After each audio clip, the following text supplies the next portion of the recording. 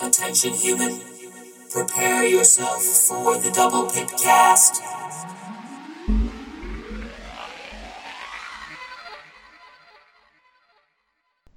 Hello and welcome back to the Double Pipcast, where almost every week we talk about the goings-on within the Transformers TCG universe. With me, I have Kevin Allen, winner of the EIQ at Gen Con in 2019. How you doing, Kevin? Pretty good. How are you? Doing great. Hey, Kevin, so I've had on Dan Arnold, Stefan Pinkney, and now you, what I would say the big three in the conversation from 2019 as it concerns the Transformers competitive scene. And I've asked those two the same question, but what is your background in the CCG? I have been playing off and on since early days of Magic. I got into Magic about the Artifact cycle, so second or third expansion. I played for a few years, and I've been in and out of a variety of card games and CCG since. I tend to be kind of a recovering addict when it comes to CCGs. I decide they aren't worth the money, and then something new and shiny comes out, and I relapse. So I spent a lot of time in Decipher Star Wars CCG. I've done a little bit here and there with Netrunner, most recently with Star Wars Destiny, and when I saw Transformers, it very much called back to my childhood and really hooked me in. The art, the G1 characters really got me, and the more I looked at the game mechanics, the more I loved it. And so this is my latest relapse, and I'm loving it so far. Awesome. The Star Wars bit. So you played Star Wars, a card game, and then you played the dice game as well. Yep. Yes, very, very different games. Although, interestingly, a lot of what I saw in Transformers kind of called back to some of the things I loved about the Star Wars CCG from Decipher. With the pips are very comparable to the Destiny numbers that they had there, the flips being involved off of your deck, the very fast cycling. Yeah, it had a lot of that. I really like that kind of a mechanic that makes it about more than just the cards and their effects and who can draw what. Yeah. There was a Star Wars game, I don't know if you ever played it, called Epic Duels that came with decks. It was either a Hasbro or a Mattel game that was awesome. It was miniatures and cards in a box, and actually fetches quite a high cost, high dollar now. But yeah, I bet. I don't think I ever played that one. So the Transformers trading card game, you said that it called to you. You called it your relapse. One thing that helps me get invested in something is enjoying what I'm doing, enjoying what I'm playing. And in past interviews, I've heard you kind of talk about your ethos in terms of what you like to play. What in your fellow competitors, they said that they recommend playing something that has been proven competitively already as opposed to coming up with your own thing. Would you agree with that? I think it depends a lot on what you want out of a game. Dan and Stefan, massive respect to them, are much more competitive players than I am. I tend to go to some big events, but I play mostly for the love of playing. And so I think for someone who wants to get into a more competitive place and be really competitive, then I think their advice is great. For me, win or lose, I want to enjoy what I'm playing. And that means in a lot of ways coming up with my own. I will take inspiration from decks online, but I will tend not to just straight out copy someone's deck. I need something interesting in the deck that I'm going to play. I whether it's the characters that are involved from a theme standpoint or the style of deck that I play or the mechanics, something in there has to be enjoyable for me. And, a lot of times that means I'm honestly a middling level player. I think I'm a pretty good player. I'm good at dealing with game states and that sort of thing. but that I will freely admit puts me often into a little bit of a hole. And Gen Con, it worked out for me. I had something, that I loved playing, but kind of caught the meta off guard, I still think, and worked out very well for me that day. But generally speaking, I will always prefer to take something that I've built that I enjoy playing, as opposed to cramming myself into a box of what happens to be the best in the game at the moment, if I don't really enjoy it. I would rather enjoy playing and play something I like and, have a middling finish than go for that, must in top 8, top 4 every single time. And it's just a different mentality in how to approach the game.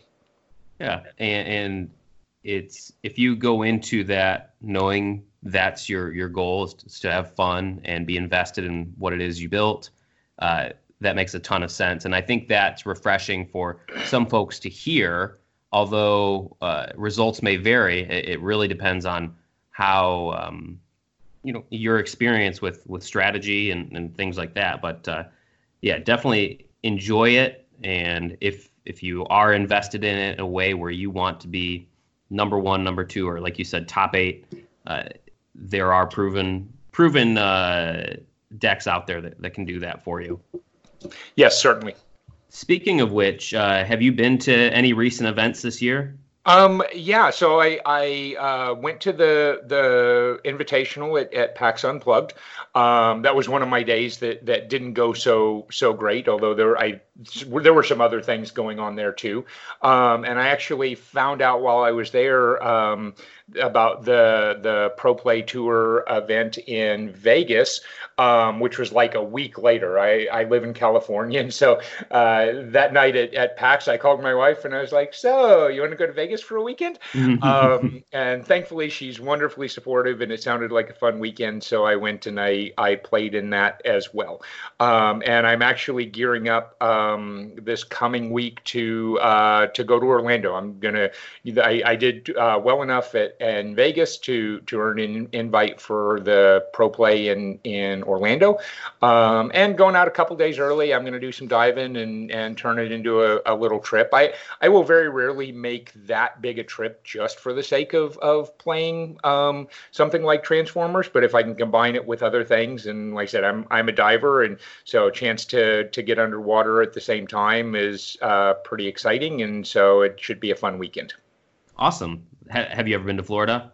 Yes, I have. I've dove Boca Raton and been there just on visits a couple of times. It's beautiful diving and a wonderful place.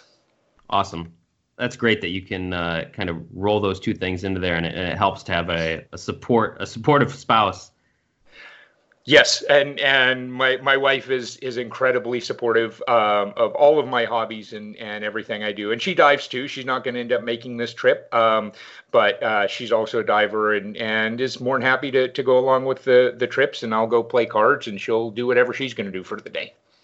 Great, that's great.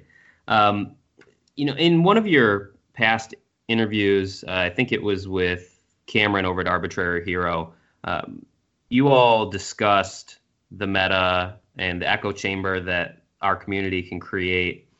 Do you feel that the game is too young and the card pool is too small, and further, we don't have enough reps to say that there is a meta or that the game is solved at this point? I don't know that I would say the game is solved. I think a meta will always exist. I mean, the meta is always just going to be what everybody happens to think is the best, right? Meta is all about predicting what everyone's going to have and trying to come up with things to counter it. The meta is going to exist. I will say it seems like our meta tends to bounce around very, very rapidly because of the conditions you mentioned.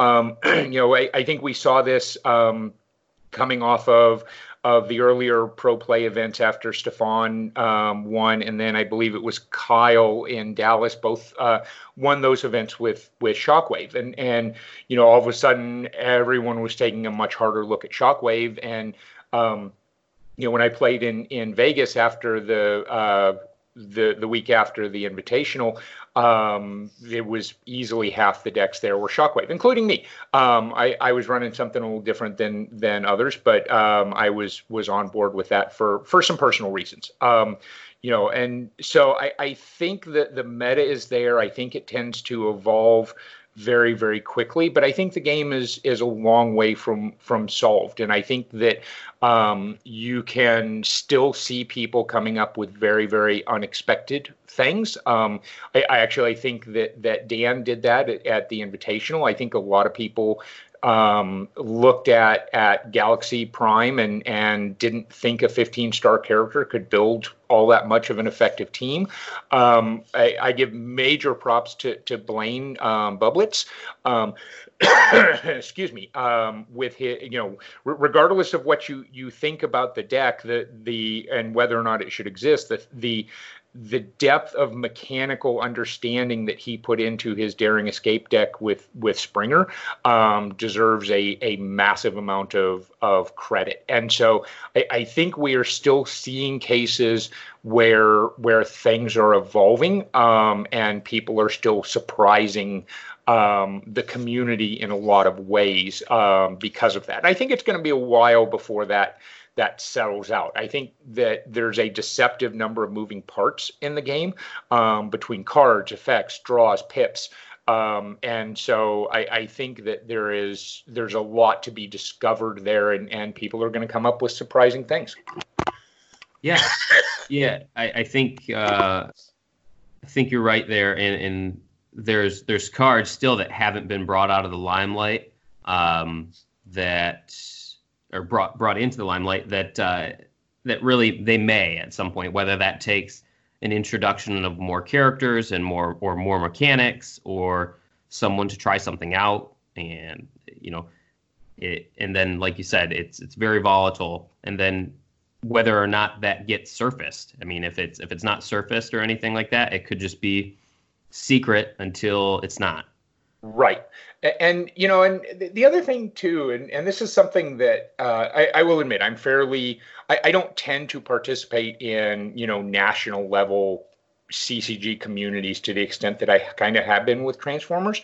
But I think there's always something with big events and even with Gen Con having won it, we tend to, as a community, look at those and think that this is the best. But I mean, a lot of it's the best of who could be there. And at Gen Con, we've got a couple players here locally who regularly clean my clock, and two of them made the Energon Invitational and did very, very well when I had a really rough day. But they weren't at Gen Con, they weren't at Origins. So, I think there's a lot of players out there who play in a local scene and do very, very competitive and original and creative things that a lot of times we just don't see because they don't surface, as you said, at those big events. And, I also, I tend to think that, the competitive pushes things, but I think casual and pushes creativity in a way that competitive sometimes doesn't. Where people will be a lot more willing to just try random things, and every once in a while that lightning's going to strike, and someone's going to go, "Holy crap, that really worked!" And maybe it survives under a larger meta microscope, and maybe it doesn't. But I think that a lot of the innovation comes from those kind of communities as well. Yeah. So, would you say, so that kind of the point where you said it's the best of who was able to be there, and then that's considering all the variants that there is with a game like this. So correct.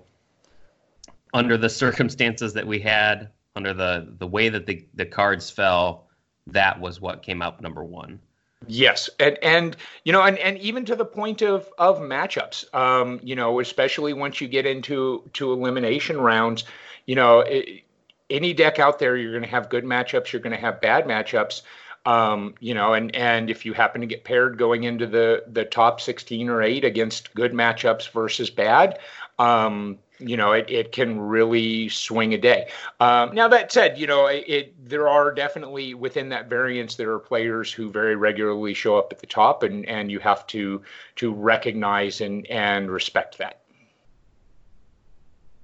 So the let's call it the aftermath of looking back at Gen Con, the aftermath of your win created quite a bit of talk around the Cliff Jumper card, for better or for worse. Mm-hmm. Do you feel like that is just the state of the internet now, or is there really some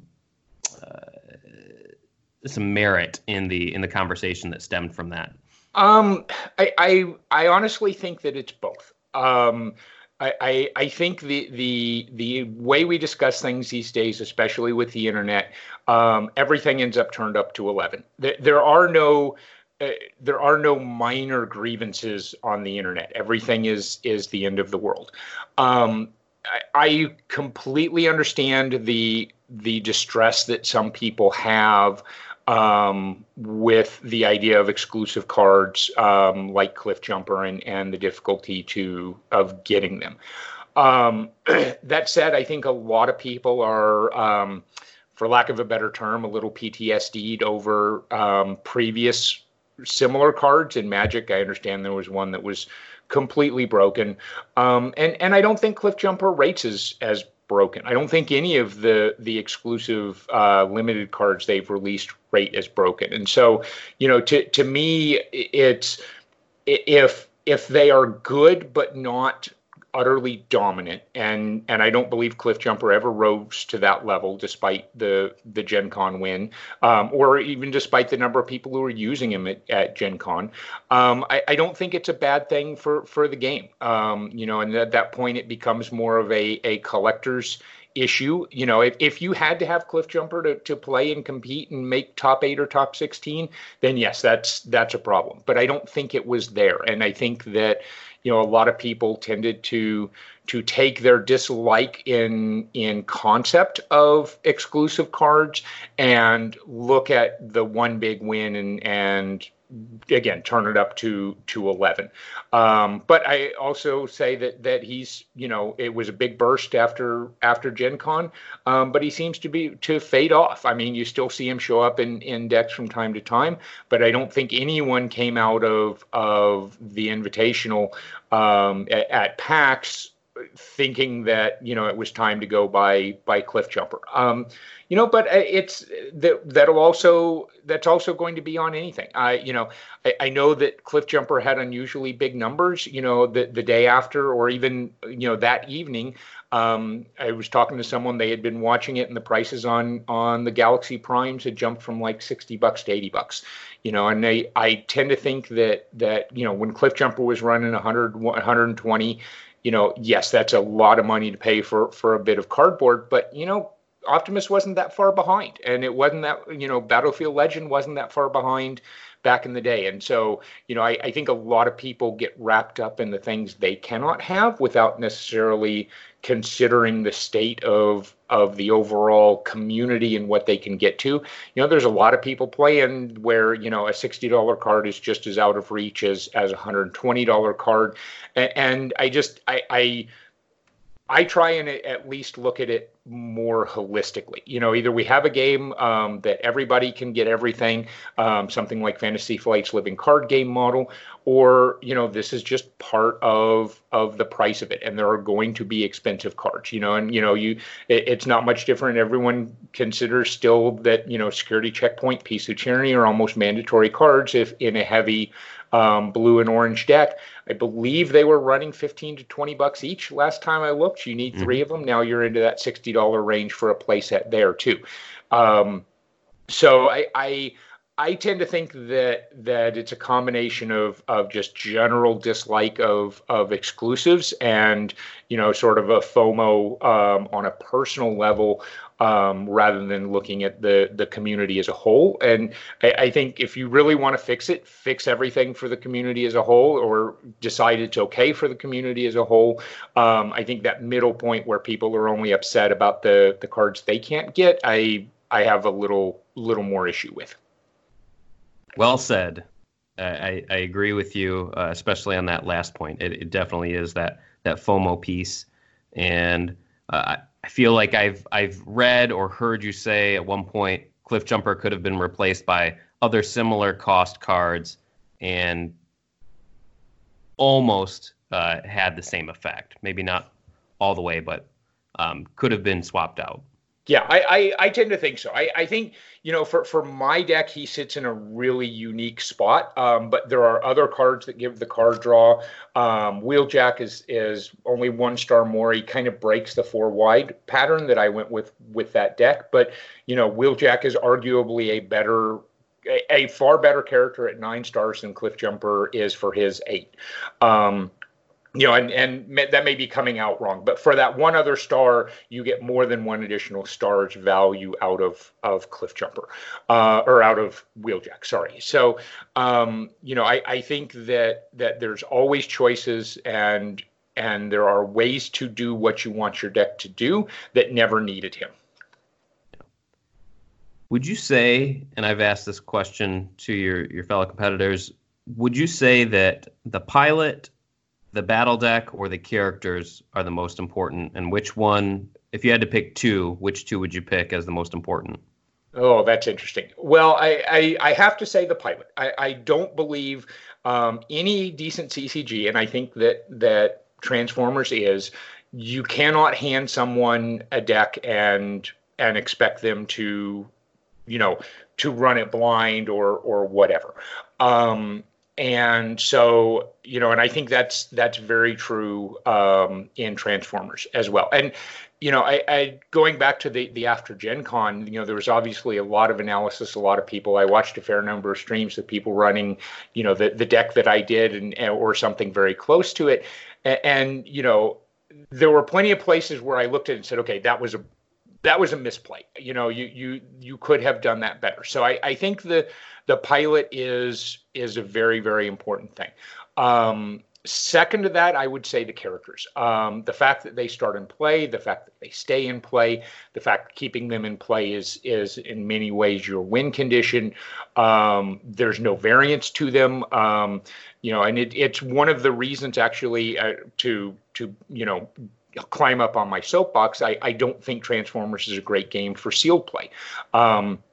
Because there's so little choice in sealed as far as the battle cards that you get. I think most decks you're going to leave out like 4 or 5 cards.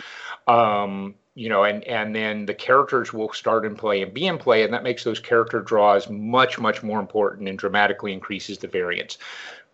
So I tend to think that the characters are the second most important. But at the same time, I will again go back to the idea that you need your characters to do something. They are part of a cohesive whole, but they are filling roles as opposed to just being them. And in a lot of ways, a lot of times, you can find other characters that will fill the same roles and do nearly as well. And I think that's why you can see a lot of decks that run similar cores, but with some variation. What the probably the second half of the meta that I saw in Vegas was the Airstrike Patrol plus something. I probably saw 4 or 5, maybe 6 decks running Airstrike Patrols, and almost all of them had that last character with something different. Whether it was, I saw General Optimus, I saw Grimlock, a couple others, and Nemesis is popular as well. So they all managed to fill a similar role in that deck. Now, sometimes you can't replace them. I mean, the Airstrike is a much tighter tribal connection than a lot of what we've seen in Transformers. But they need to fill roles, so there is still some variation there. And again, you can't just take someone's character lineup and run with it and expect it to work perfectly well without all the other moving parts. Yeah.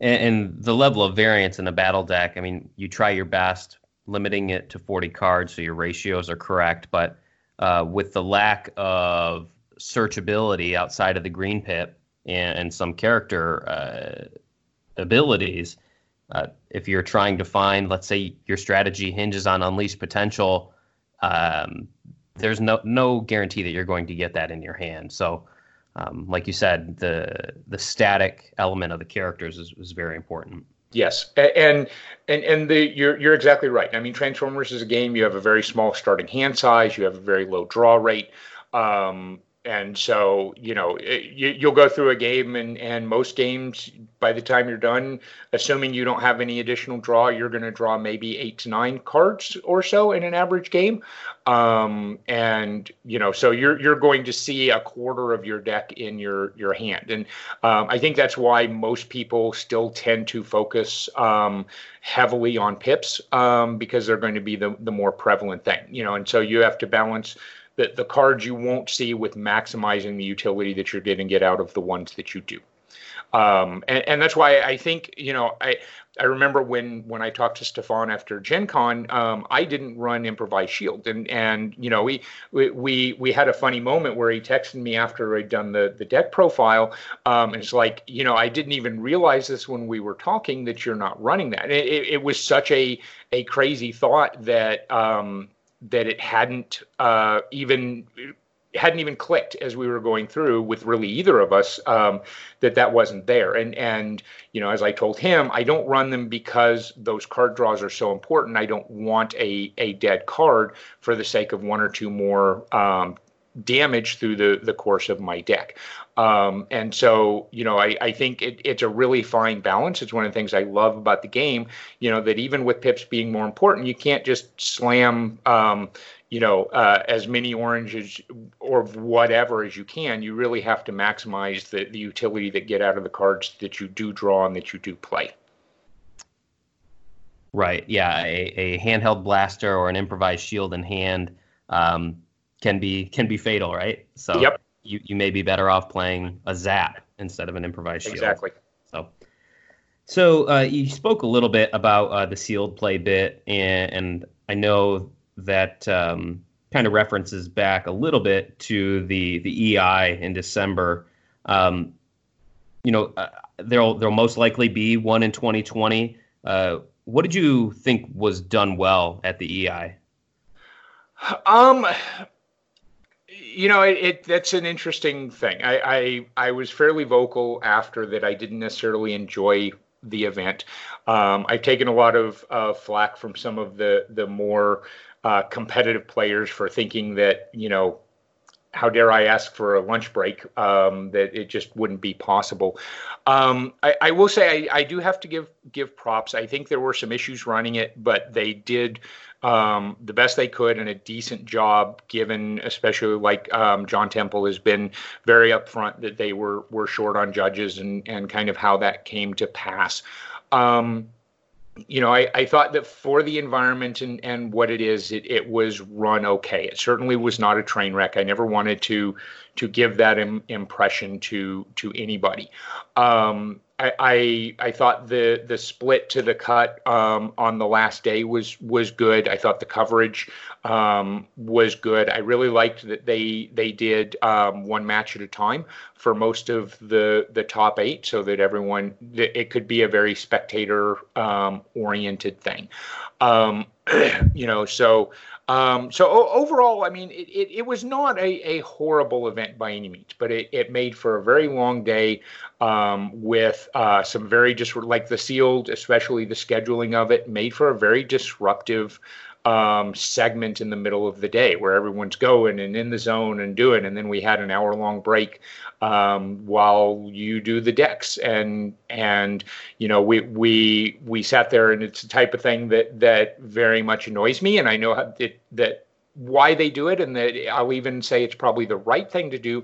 But for anyone who wasn't there, we were sitting there, and it was calling out, okay, now you're going to open your packs, now you're going to do this, now you're going to pass this this sheet over, and it was all very much, you should not be doing anything except for what we're telling you. So it meant a lot of sort of least common denominator timing, where it was a long poll. You had to wait for every single person to finish this piece. It was also one with all the instructions where it was very, very hard to hear in the hall, and it just really, really killed the momentum on the day, even apart from whatever else I happen to feel about Sealed. So I would love to see separate events for Sealed. I have no problem with the format. I think it is excessively random to drop into the middle of a constructed event.